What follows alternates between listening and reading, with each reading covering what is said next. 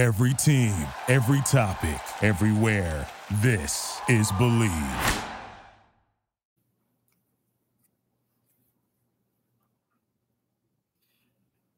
All right, welcome everybody. Hey, Michael, first chat, first question in. What's going on? Pat Leonard from Orchard Park, New York, upstate New York, Giants, Bills, 14-9, a difficult loss for the Giants after playing the Bills tough and not surrendering a single point until the fourth quarter, led 6-0 going into the fourth quarter. Josh Allen and the Bills scored 2 touchdowns, and Brian Daboll's offense continues to fail to get into the end zone. They have not scored an offensive touchdown now in 13 quarters. So that's 3 games and the fourth quarter of their San Francisco game in week 3.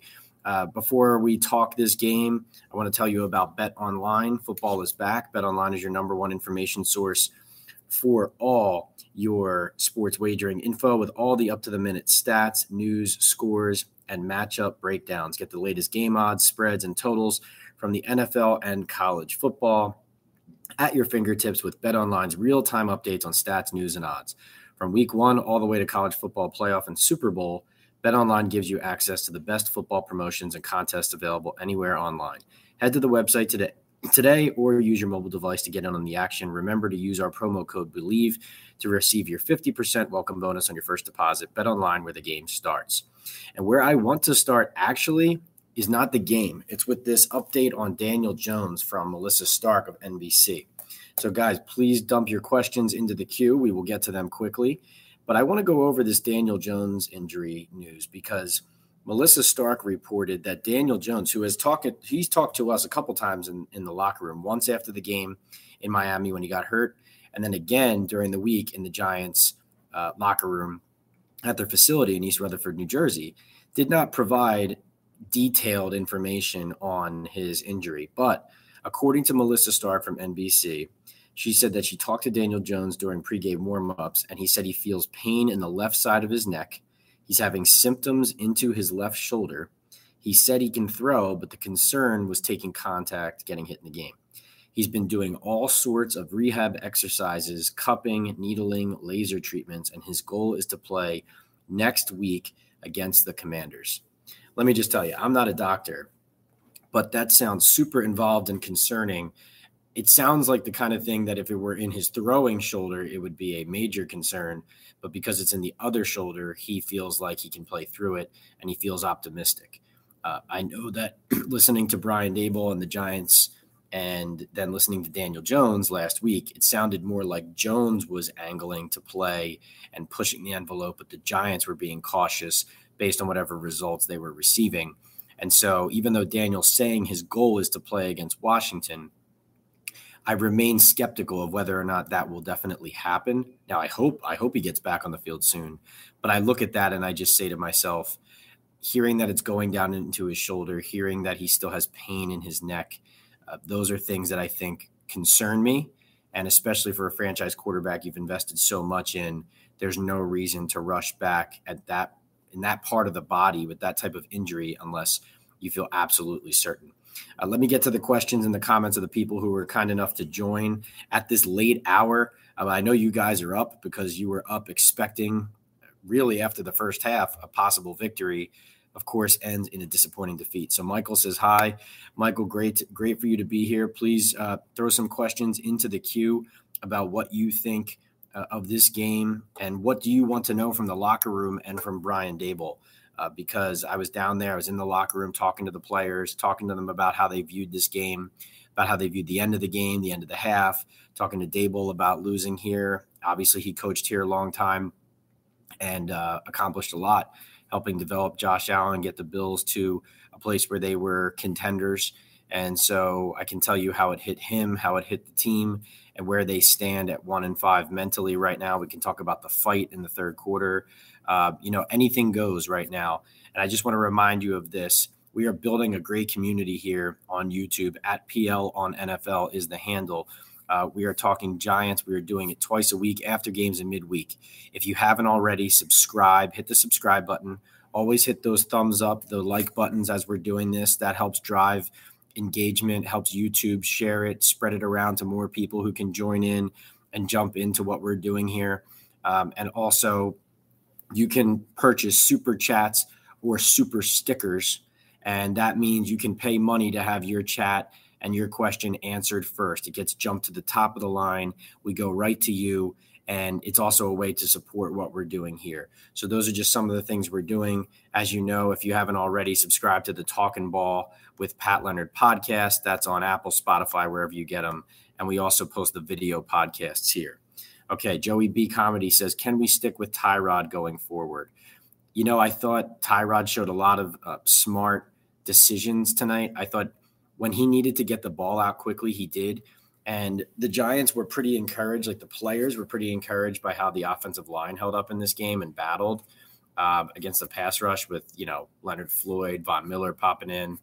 This was a game that a lot of people, including me, thought could be a bloodbath, especially because of that mismatch up front. And I think the O-line did battle well, especially with Justin Pugh having to slide over the left tackle. You remember I talked to him all summer, like in August, about when I did the podcast and did a story on him about when I come back, I'm playing left guard. I'm not coming back to play anywhere else. I'm coming back to play left guard. And then poor Josh Ezeudu gets hurt, and then suddenly Justin Pugh's playing left tackle. He couldn't even tell us the last time he played left tackle. He said, I think the last time he played right tackle was 2016. For the Giants. And so that was when he was playing against Washington, he said, and that was a couple nicknames ago, if you get my drift. So I do think, going back to Tyrod, I thought Tyrod helped the offensive line by how he got the ball out. I talked to Tyrod about how he played pretty well, and he said that the Bills play their zone defense, and anytime you see zone, he said it's important to get the ball out underneath and take what they give you. Now, he also throws a really pretty deep ball. You saw him and Darius Slayton connect. You saw him give Jalen Hyatt a chance there over the middle late in the game. There's a lot to like about Tyrod. I thought he was poised. He really is a poised veteran player. Now, do we see him next week? Here's what I would say. I'm not talking about replacing Daniel Jones permanently here. What I'm saying is Daniel Jones, given the injury news that Melissa Stark updated us with on NBC, and given how Tyrod looked in this game, I would say, hey, err on the side of caution, hold Daniel out one more week possibly, and let Tyrod continue to play. Now, I think that's a fair argument. Now, we'll see how Daniel progresses. Maybe suddenly we talk to him on Wednesday and he's practicing and he feels 100% better and he says, I'm a go. But I don't take my goal is to play against Washington to mean I'm playing and I feel confident about it and it's going to happen.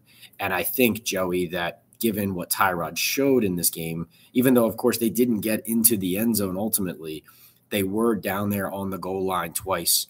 And, of course, that reflects poorly on how they operated. He took the blame, by the way, for the end of half mistake. He checked to a run. He wasn't supposed to.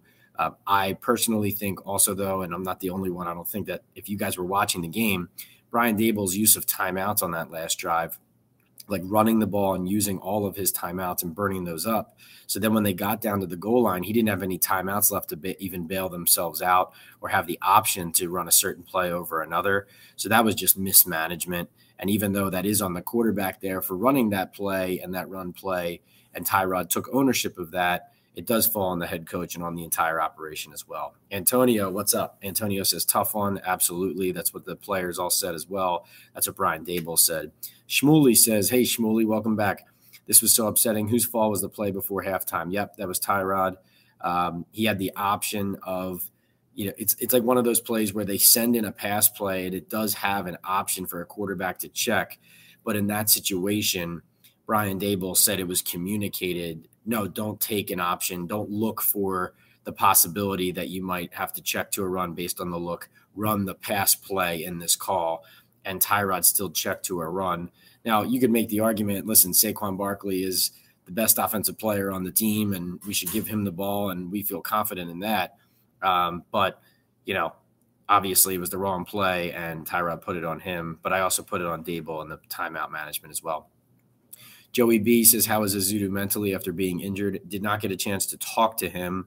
I don't even think I'm not sure if I saw him. He might have been in the training room or have gotten out to the bus already by that time because he left the game so early.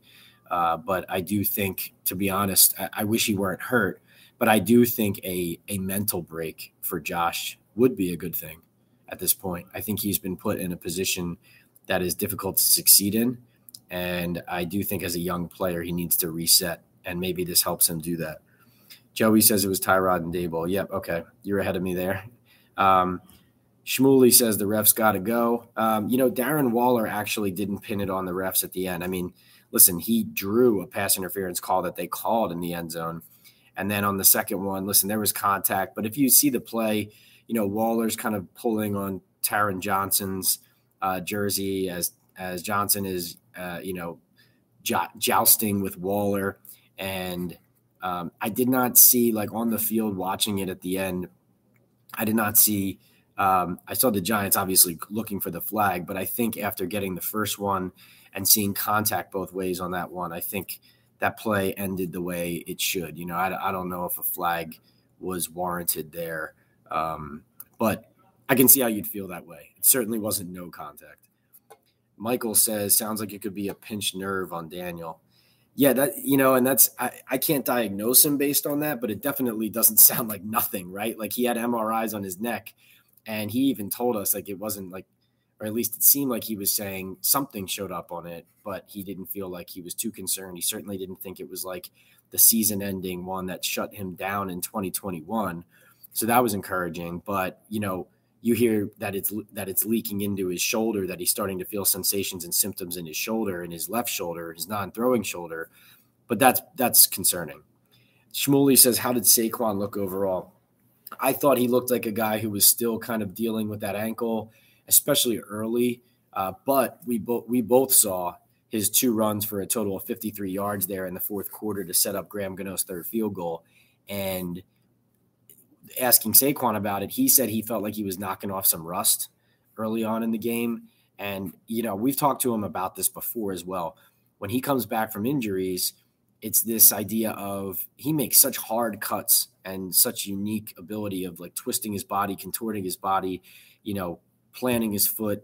And, for lack of a better term, he looks like kind of a video game character sometimes when you're using the joystick, like strafing right and left. And Saquon needs the confidence in his body in order to play at his highest level.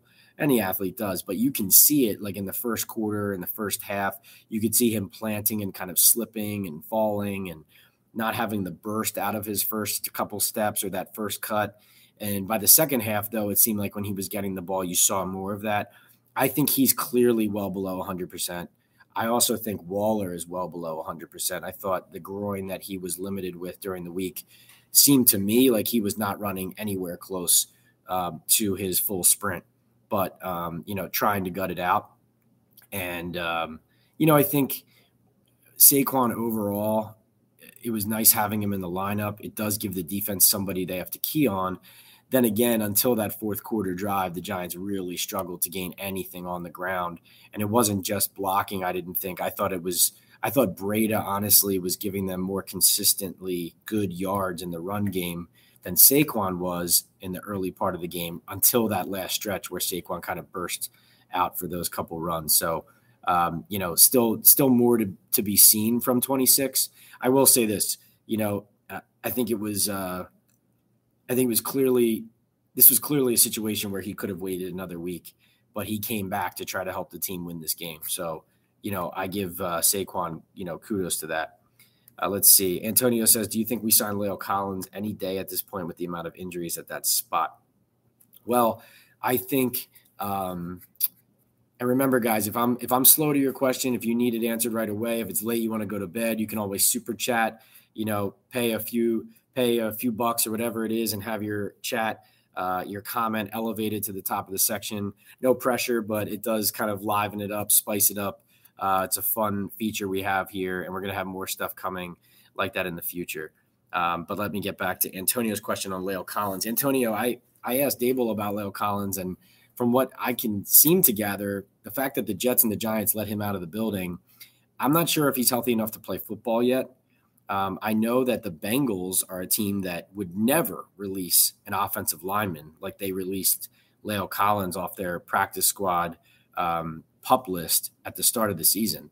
Like if they felt he was going to be healthy anytime soon, I mean, that's just not a player you release off a team where you have Joe Burrow and you need to protect him and you need offensive linemen. So that should tell you about where La'el Collins is coming off the ACL last year and how confident teams are in his ability to play. Now, obviously, we're later down the road than the beginning of the year than when he got cut, but it's only been about a month and a half, if that. And will they sign him and try to acclimate him and work him in like they have with a guy like Justin Pugh? That's possible, especially maybe not now, but a couple weeks from now, whatever it is. Certainly that's possible, but that's going to cost you as well. It's going to cost you some money. I'm sure La'el Collins isn't going to sign for nothing. I'm not in his head. I don't know what he wants financially, but the Giants, money's not growing on trees for them right now. I mean, they had some cap space in the offseason to spend a little bit, but they've already done restructures to a couple of the contract extensions they did in the summer.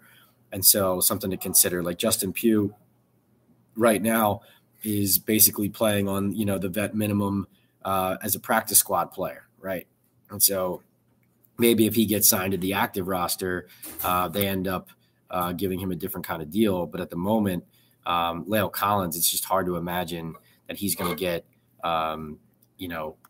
be able to get a huge amount of money from the Giants, although they do have the need at that position. But I'm going to keep you updated on that because that's something definitely to follow as he remains a free agent. How many years till we're good, says Jacob. Jacob, that's a great question. I think that there's going to be turnover in this year's staff regardless when we get to the end of the season. Now, I think the feedback I get from a lot of the fan base is that regardless of how this season goes, they feel like the GM and the coach should stay.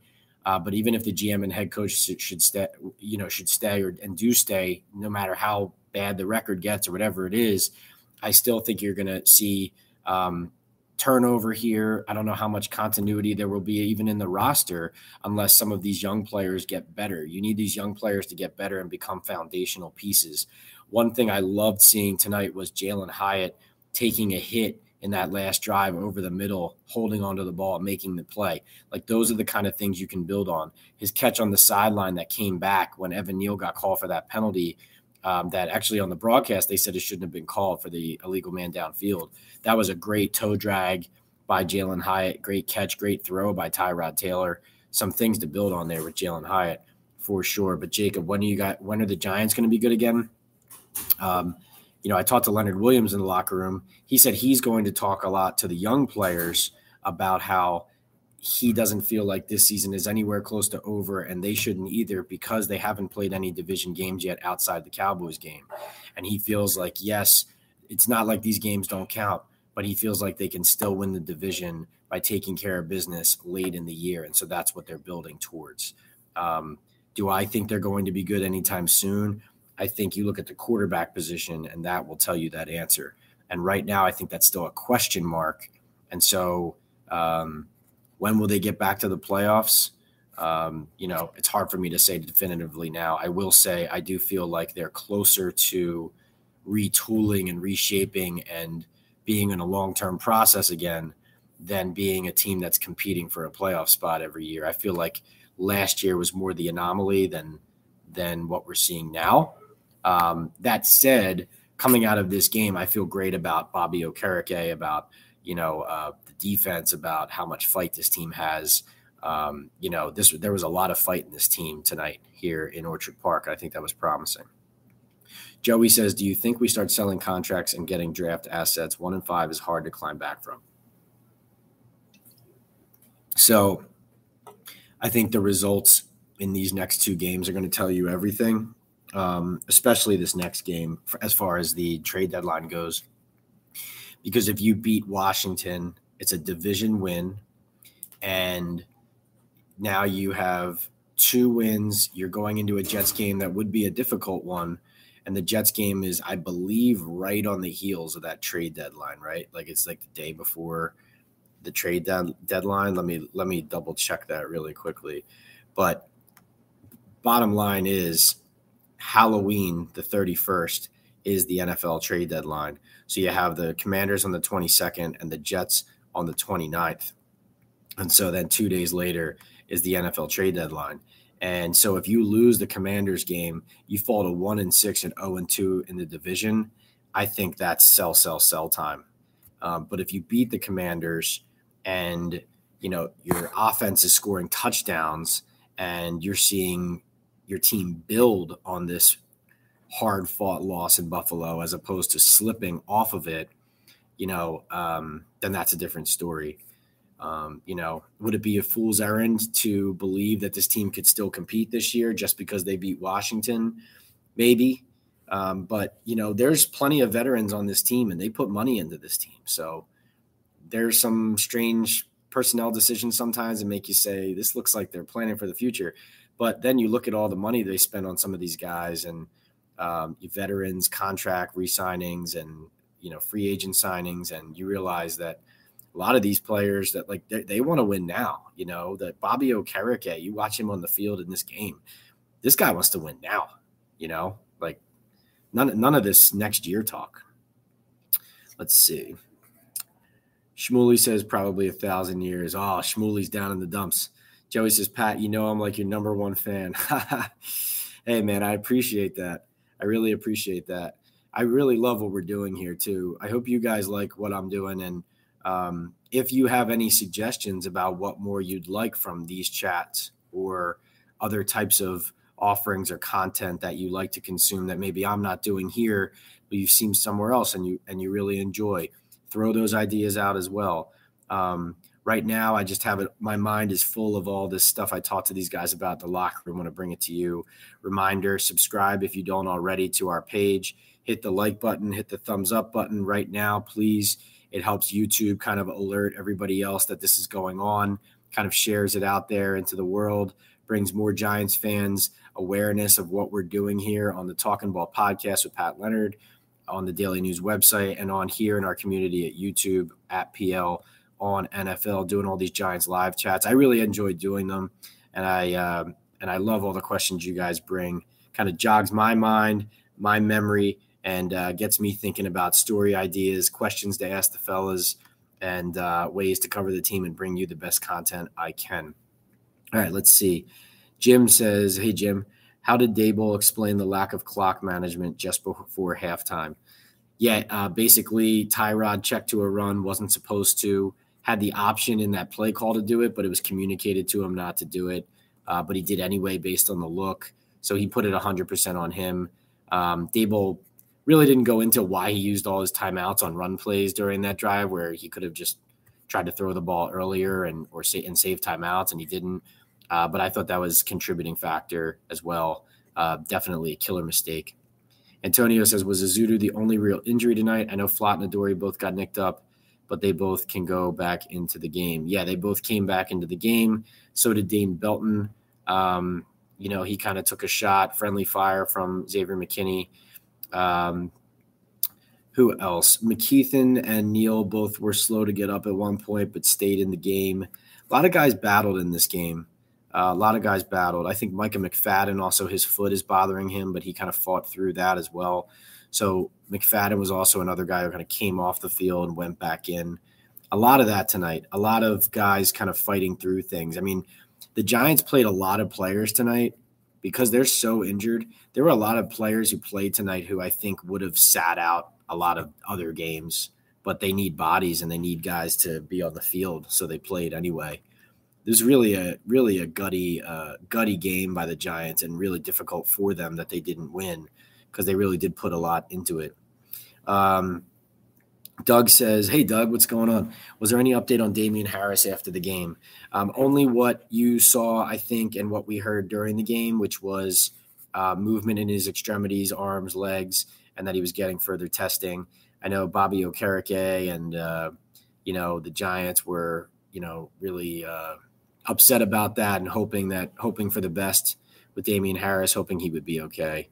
And Okereke obviously put the hit on him, wasn't dirty or anything, was just kind of, met him in the hole. And next thing you know, Harris is down. But sounded promising based on what we saw on the field afterwards, but keep you guys updated there. Shmuley says, loved Wandale and Hyatt getting involved. And what about Campbell returning? Well, they had Paris on the field for a kickoff late. I thought he showed some juice there. Clearly Joe Shane and Brian Daboll are in the position where if they have a guy like Wandale and Campbell, who were both early on in, previous weeks, like catching the ball short and not making much of it afterwards, they're going to play the young guy over the older guy if both players are kind of doing the same thing, have the same shortcoming, whatever. Wandale being their second round pick that they're really trying to acclimate into this offense and turn into a real weapon.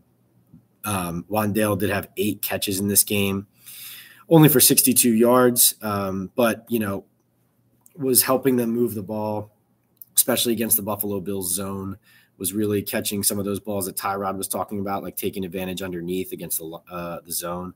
And I talked about Hyatt earlier, but I really loved him taking that hit over the middle late to make the play, making that catch on the sideline that ended up coming back due to that penalty on Evan Neal. So, when you see promising things from these young players, those are the encouraging moments, the most encouraging moments. You want the results to obviously back it up too.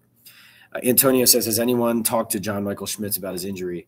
Not yet, but that will be on deck this week. We'll talk to him this week.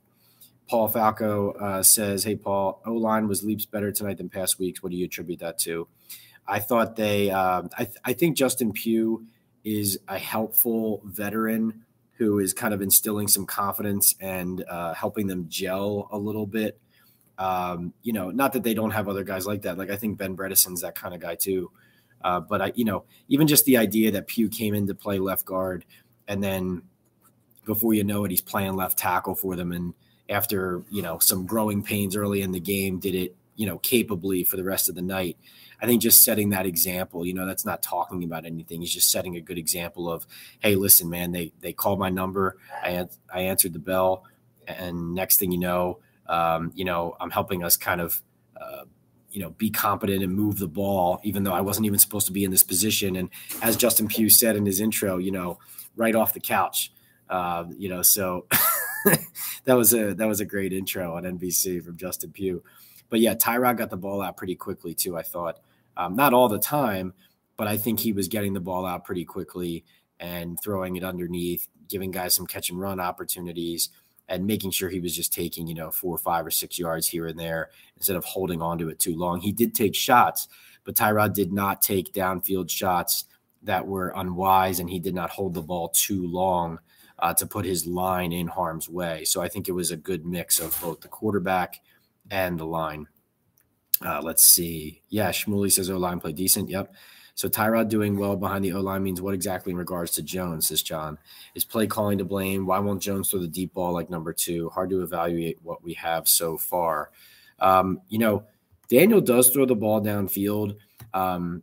It's possible he's not trusting it and ripping it as much as he has in his best moments. I mean, that's certainly the way it looks and the way he has talked. I think the early hits he took and all the constant pressure he was under was contributing to that. But I definitely think there's no other way to call it is, I said this right in my lead to my game preview for this game.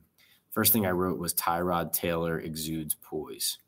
And I think that is definitively the way to describe the way Tyrod makes an offense feel. And that doesn't mean he's not going to make mistakes. I mean, he can make mistakes just like anybody else. But Tyrod has this demeanor and calm, steady attitude about him that I do think bleeds into the way the team plays. Now, that said, they didn't score a touchdown in the game, right? They lose 14-9. The defense plays out of their minds for most of the night, and they still lose. So, all of that said, they still didn't produce, right? Now, that's, I put all that out there to say, I think your question is one that the Giants need to look at very closely. Okay, we're hitting these plays with Tyrod. Can we hit those with Daniel? If we haven't hit those with Daniel in certain moments, why haven't we, right?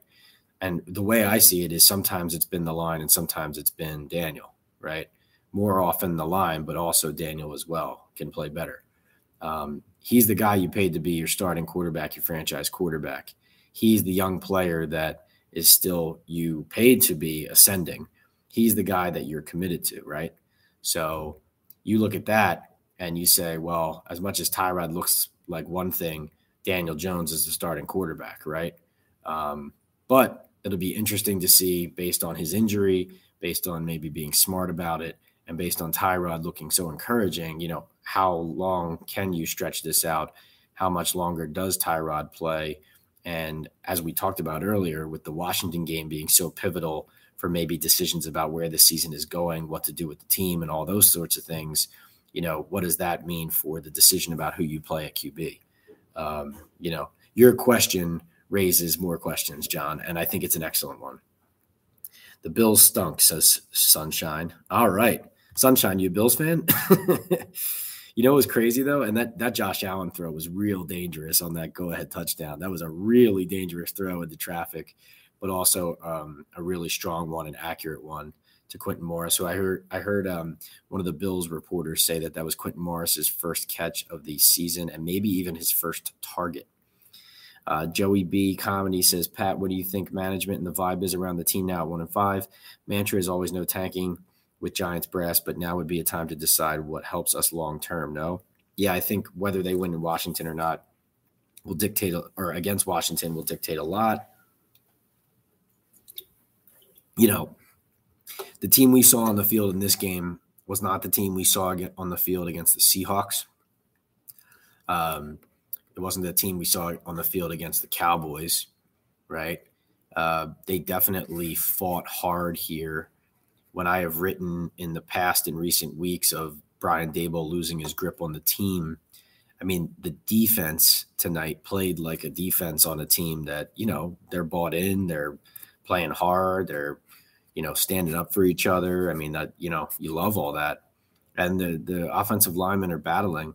I think this team's full of a lot of good guys, hardworking guys.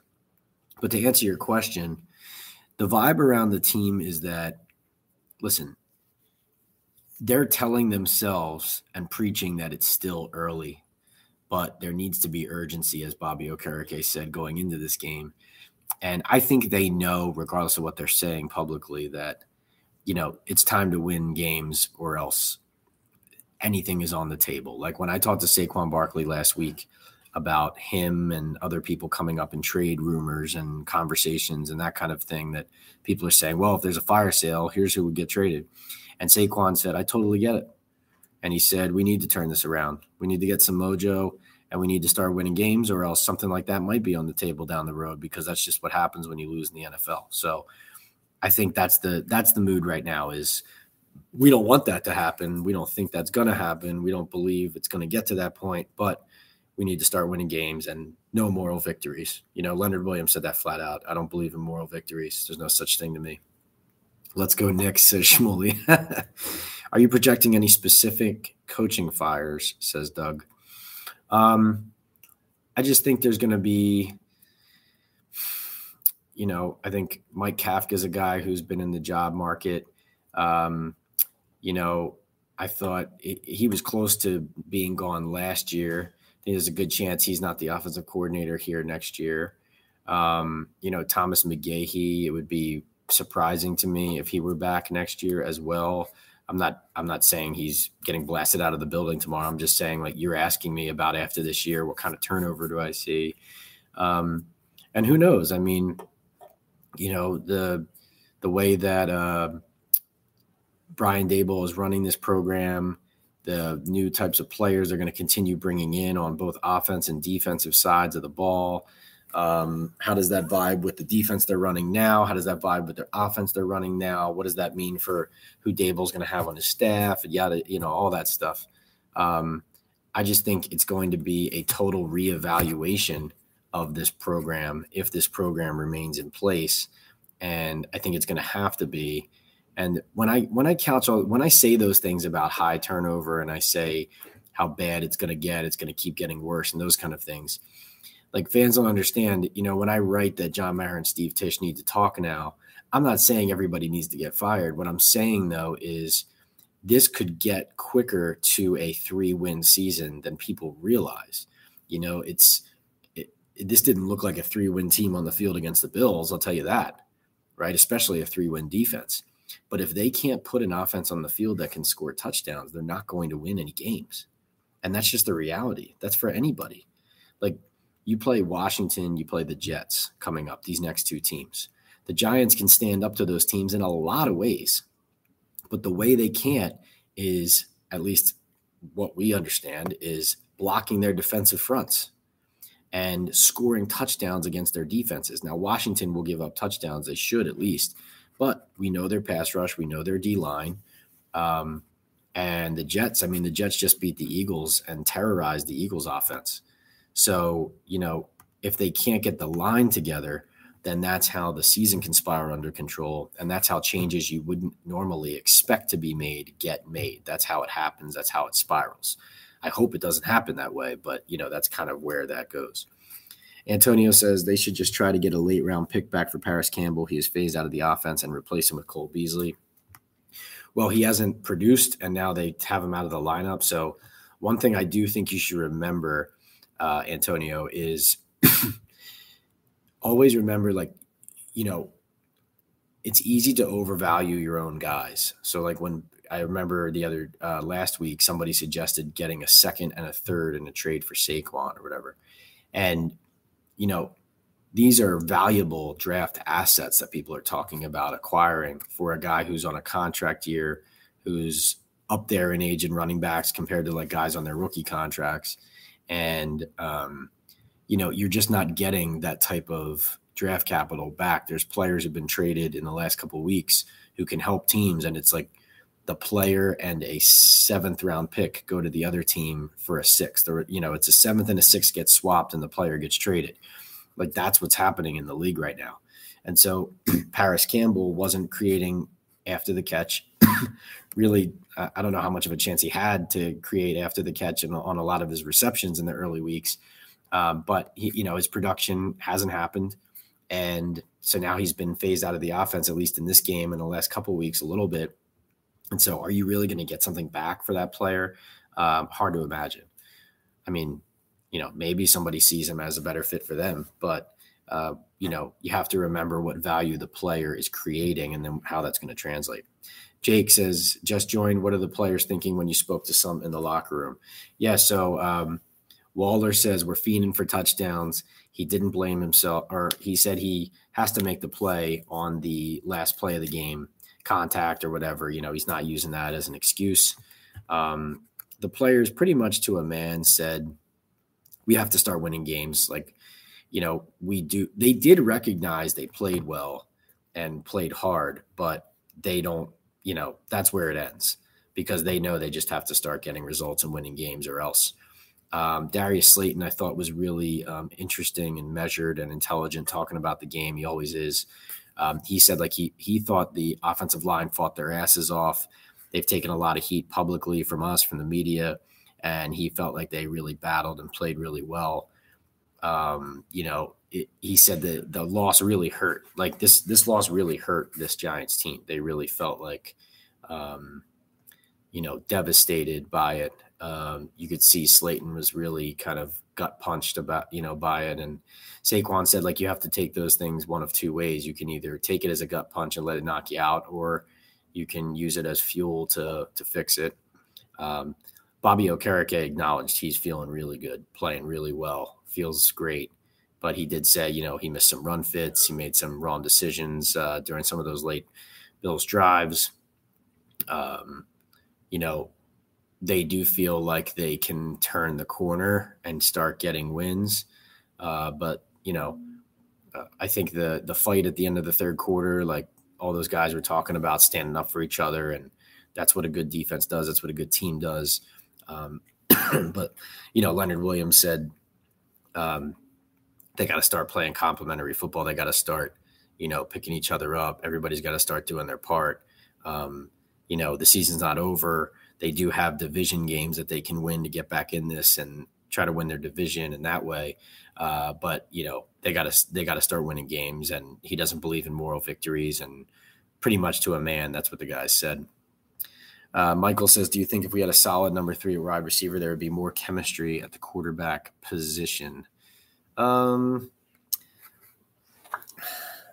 mean, I think,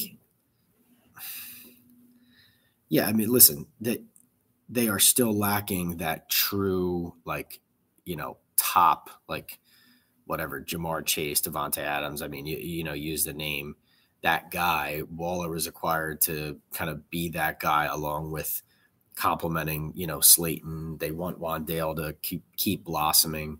Um, you know, Hodgins factors in, but he's been on the field but not producing as much. Jalen Hyatt, I thought, showed a lot here.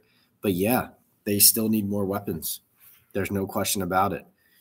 I mean, even after all these years, like ever since trading Odell Beckham Jr., it's been Saquon Barkley and then other guys who complement him, right? But no one who strikes fear necessarily into a defense where they have to plan their defense around stopping that guy. So is it third wide receiver, or is it just better weapons where you're really forcing defenses into making a decision that, oh, well, we're going to have to commit to stop this guy, but now that means we're going to leave him open, right? You have to have enough weapons on the field where there's no right decision, and they feel like, no matter where they stick their fingers in the hole to plug that one here, could the water start shooting out over here, right? That's what you want. Let's see. Any animosity toward the refs in the locker room, says Jake. In my opinion, 2 huge calls, calling back the big play by Hyatt for Neal's flag, and the last play, the hold on Waller. No, they weren't really too upset about the hold on Waller. It seemed like Daboll thought that was a penalty, but he wasn't going to say anything. I mean, they did just get the call before that. I did not get anybody to, nobody, or not get anybody to, but nobody was venting about the Evan Neal Hyatt play. But I think the consensus is that was just the wrong call. But no one was whining about the refs as the reason they lost. A says, I've heard many stories that there was some growing animosity between Daboll and McDermott upon his departure from Buffalo. Any truth to that? And what impact do you think that would have had tonight? Well, I thought if the Bills had blown the Giants out, it might result in running up the score from McDermott's side. Yeah, basically, from what I understand, there was some butting of heads there about how Daboll was calling his offense. McDermott's a guy who, as you saw, Leslie Frazier ends up kind of getting pushed out and McDermott takes over the defense. So at least as I understand it, there was some back and forth about how he was calling things, whether he was running the ball enough, that kind of thing. And it manifested itself in some frustrations down the stretch of Daboll's tenure here, where at least my understanding was when Daboll did his head coaching interviews and ended up getting the Giants job, that year he was leaving Buffalo, whether he got a head coaching job or not, whether it was a lateral move to be an offensive coordinator somewhere, that at that moment it was done and he was leaving Buffalo one way or another. And so that was my understanding of what happened there and where that stood. And so that is a very real thing. Joey says, if the Giants are sellers at the deadline, who do you think are prime candidates? You think they would move Big Cat? And what do you think would be fair returns for the players you think would leave? Based on their contracts, I'm not saying they're definitely trading any of these guys, but based on their contracts or their standing, whatever, like Saquon Barkley, Leonard Williams, Xavier McKinney, Adoree Jackson, like these are guys that would come up in those conversations, expiring contracts or a lot of money on their contract that you're offloading as well. Players who can also help another team or a contender that gets acquired. It would all be discount prices. I mean, Leonard Williams' team would be taking on the rest of his salary for this year. So you'd essentially be offloading that and getting some late round. I would say you're probably getting late round capital for a lot of them. Here we go. Jake with a $5 super chat sticker. I appreciate you. He says, thanks for doing this, Pat. I really appreciate you, Jake. Man, I love when we get the super chat, super stickers going. You guys are awesome. Thank you so much. Yeah, no, like this is what we're doing, man. This is what we're growing. It reminds me to just say again, hit subscribe on the page if you haven't already. Hit the like button if you didn't already. We do these after every game and also midweek. I've taken to doing them at halftime of the Thursday night football games. I feel like that's a good time. People are watching football, thinking football, talking football. And it seems like a good time for us to always download. But, yeah, this is awesome. Jake, really appreciate you. That's Jake Larden coming in at $4.99, my man. All right. So where was I? Oh, on the prices Joey B asked about on the trade deadline. So the prices, think late round picks. That's what I would say. Think late round picks. And then those are picks that you can either use on players or use in trades up to try and go get guys in earlier rounds, kind of throwing them in as sweeteners when you're making those trades up. Let's see. Who do you think would win the Pats-Giants game if it was played next week? Woof, says A. Man, I'll tell you what. Whenever I think the Giants are bad, I turn on the Patriots highlights. That's what I would say. They are awful. Mac Jones stinks. I mean, Mac Jones is just not it. He's not it. I'm telling you, he's not it. There's a real chance Bill Belichick could not be the Patriots head coach next year. There really is. That's what I think. I definitely think that. But obviously a long way to go. But based on what they look like, holy cow, they are terrible. That game is certainly not going to be a barn burner when it gets played later this season. John F. says, thanks for a great answer on my last question. I'll follow up with, do you think they've misevaluated certain pieces, specifically Neal and a couple others? This hurts so much more than last year's success. So far, Evan Neal has struggled to live up to his draft status. As I reported today, he's been dealing with a pretty bad ankle sprain that he's been playing with since the San Francisco game, but that's no excuse, obviously, and he doesn't use it as one. The Giants don't use it as one. Listen, to answer your question, I think that Joe Shane's drafts, it's still a wait and see on how they work out. And you look at their free agency signings, right? Okereke, love what he's turning into. But Mark Lewinsky, right? Now he played in this game, fought hard, but when they didn't have much money last year, it was Tyrod and Glowinski who got that money. And Tyrod, you obviously saw some good things in this game. You saw why people respect him, why the Giants felt like he could give them a security blanket as a backup. But Glowinski, and even Waller right now, it's tough because he's a really good player, but the Giants aren't getting in the end zone. And is that his fault? Well, no, not necessarily, but did he drop a touchdown in Miami? Yes. Did he fail to get in the end zone for one reason or another at the end of the game today? Yes. Right? This is just, your question was, have they misevaluated pieces? I think that the investments they've made, it's too early to say they've worked out. And I think that was what people were saying coming out of the first season was everything went right. One of my great followers over on Instagram, Jeff, was saying today that Daboll had a basically flawless first year with the Giants. And I feel like that is so, that's not a good way of looking at it. I understand why a fan feels that way, and especially compared to what the Giants have been in all these years. But there were some underlying issues last season that the Giants overcame or won in spite of, or that weren't discussed as much because the team was winning the close games instead of losing them. And now you're seeing a lot of those same things rear their head and get talked about more as the team loses or flounders or whatever the case may be. I just feel like, the evaluations that they have made still have to pan out. That their offensive line that has struggled so badly this year and been essentially one of the worst it's definitely the worst I've seen prior to tonight. I mean, Josh Azudu, Marcus McKeithen, Glowinski, Neal, these guys are all Joe Shane additions, right? And so how can you say that haven't misevaluated pieces when we list all of that out there?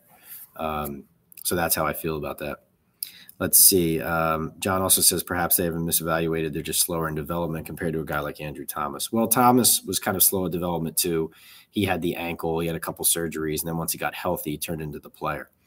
Jake says, this year we paid chunks of money to Campbell, Shepard, Slayton, Beasley. Why not just spend that on a true number one?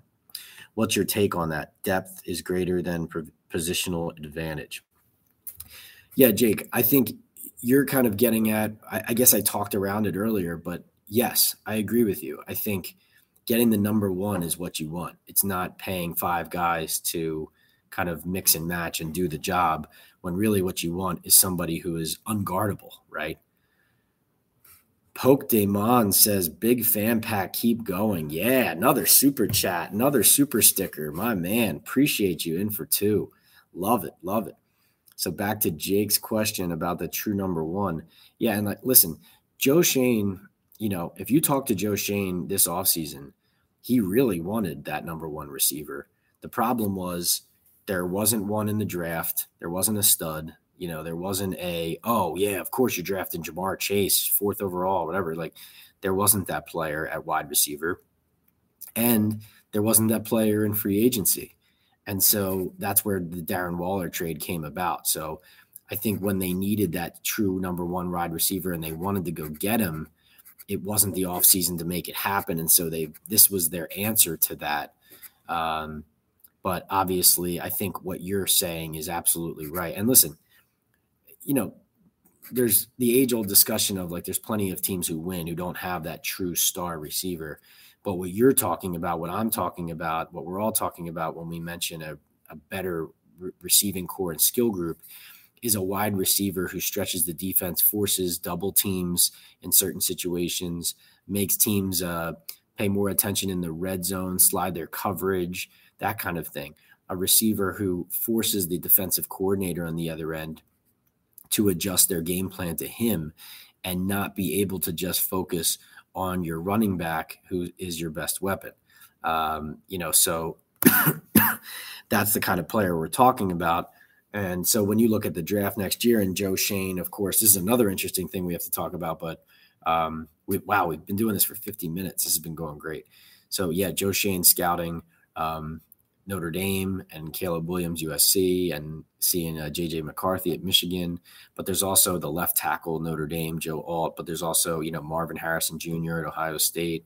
And these are all the decisions they're going to have to make going into next year's draft of where are they, right? Do they benefit more from adding another tackle and trying to stack their depth on the offensive line? Or would you rather get, if you're not drafting the quarterback, would you rather get Harrison Jr. over the offensive lineman? Or does that receiver not matter that you're acquiring if you don't have the guys to protect your quarterback, which is really where the Giants are struggling the most right now, is up front. But Jake, I think the question you just asked, it's the quarterback is the question right now in the offensive line, but it's also keeping in mind enough of signing 5 B minuses or Bs when what we need is 1A, right? For sure. Doug says, is anything specific Okereke has said about his play improving? I believe the coaches have said he's really found his groove. Was it just learning his spot on the defense? Yeah, he said that he's grown to trust where people are going to be, what certain guys are going to be able to do, and then how he fits into where it is. And he's playing unencumbered and fast. I literally, you don't see this all the time, but I literally looked at Bobby after the game and I said, you're playing about as confidently as you can right now, aren't you? And he said, oh absolutely. Without a doubt, he is feeling it. It's almost like when a 3-point shooter can't miss is the way he looks. But like I said, he took blame for some mistakes and not being able to hold the Bills at the end. And so he does have to improve, but he essentially said, yeah, it's the playbook and it's working off of guys in the defense. And he is a confident guy by nature who believes in himself. And I think you're just seeing that come out in his speed on the field. Joey says, I dozed off and missed your answer. Hey, it's late. That tells me I got to become more interesting in our next chat. I'll be at home next weekend. Then I get a show before the Jets game on the 28th. Come see me do my thing, Pat. Oh yeah, Joey B does his comedy thing. Everybody go check him out. He's on Instagram. Great Giants fan, diehard Giants fan, and a huge supporter of what I do. Really appreciate you, Joey. Michael says, do you see in any way Waller isn't on this team next year? Ooh, guess so. Let me see. What is his contract? Didn't they adjust it a little bit to try to kind of make him a part of the program past this year and not just, so 3-year. Okay. Well, next year, even if they like cut him, they're still eating $7 million. So I don't know. I don't think that's certainly not the preference there. I think what they would ideally love is for him to continue to help grow. He is a captain now. Help. What they did is acquired him to help Daniel Jones grow and their offense grow. So I don't think that would be their preference, but certainly this hasn't gone the way they wanted it to with him through the first 6 games. Is Okereke giving up signs of the best off-ball linebacker play since Antonio Pierce? Yeah, he's playing with a man on fire, man. He is just dominant. I mean, dominant. Develop Hyatt and get Lyman, says Peter. Peter, that's a good note to end on. We've been going for 55 minutes. That felt like 5 minutes. This has been awesome, guys. Remember, subscribe. We are sponsored by Bet Online. We're also sponsored by Estate 98. It's an Essentia Day Cafe. Essentially, you can make it instant coffee, iced coffee, hot coffee, whatever it is. It takes 3 seconds. You take a tablespoon, put it in the cup with some water, either heat it or throw some ice in there, stir it up. It's delicious. I drink it all the time when I'm doing my podcast at home. This has been phenomenal. I love doing these. If you missed what we did earlier in the episode, if you want to hear more, I'm going to download the audio and put it on my podcast feed, the Talking Ball with Pat Leonard podcast. You can download there. Joey finishes on, do you think the offensive line tonight will be the line until people return from injuries? Does Pugh go from the couch to starting left tackle? I know his preference is to play left guard, but if he has to play left tackle, he will. Let's see. Doug says, thanks, Pat. Safe travels home. Appreciate it. Is there any way we can get Quentin Nelson this year, says Michael. Michael, we'll pick that up where we leave off on Thursday. Shmuley, love listening. Love having you here. Jake, thank you. Jake, thank you for the super chat, super sticker. Pokey Demons, thank you as well. John, thank you. Looking forward to the next one. And A says, which players on the roster are untradeable? Feels like a short list. Well, Daniel Jones and that contract, anybody that you signed recently to those big deals, you're not getting rid of. The Dexter Lawrence, the Andrew Thomas, Daniel Jones, etc. Joey, yes, safe home. A cigar sometime. I love stogies. Let's do it. Thank you, guys. From Orchard Park, this is Pat Leonard from the Daily News, the Talking Ball podcast, signing off. Appreciate you guys. Talk soon.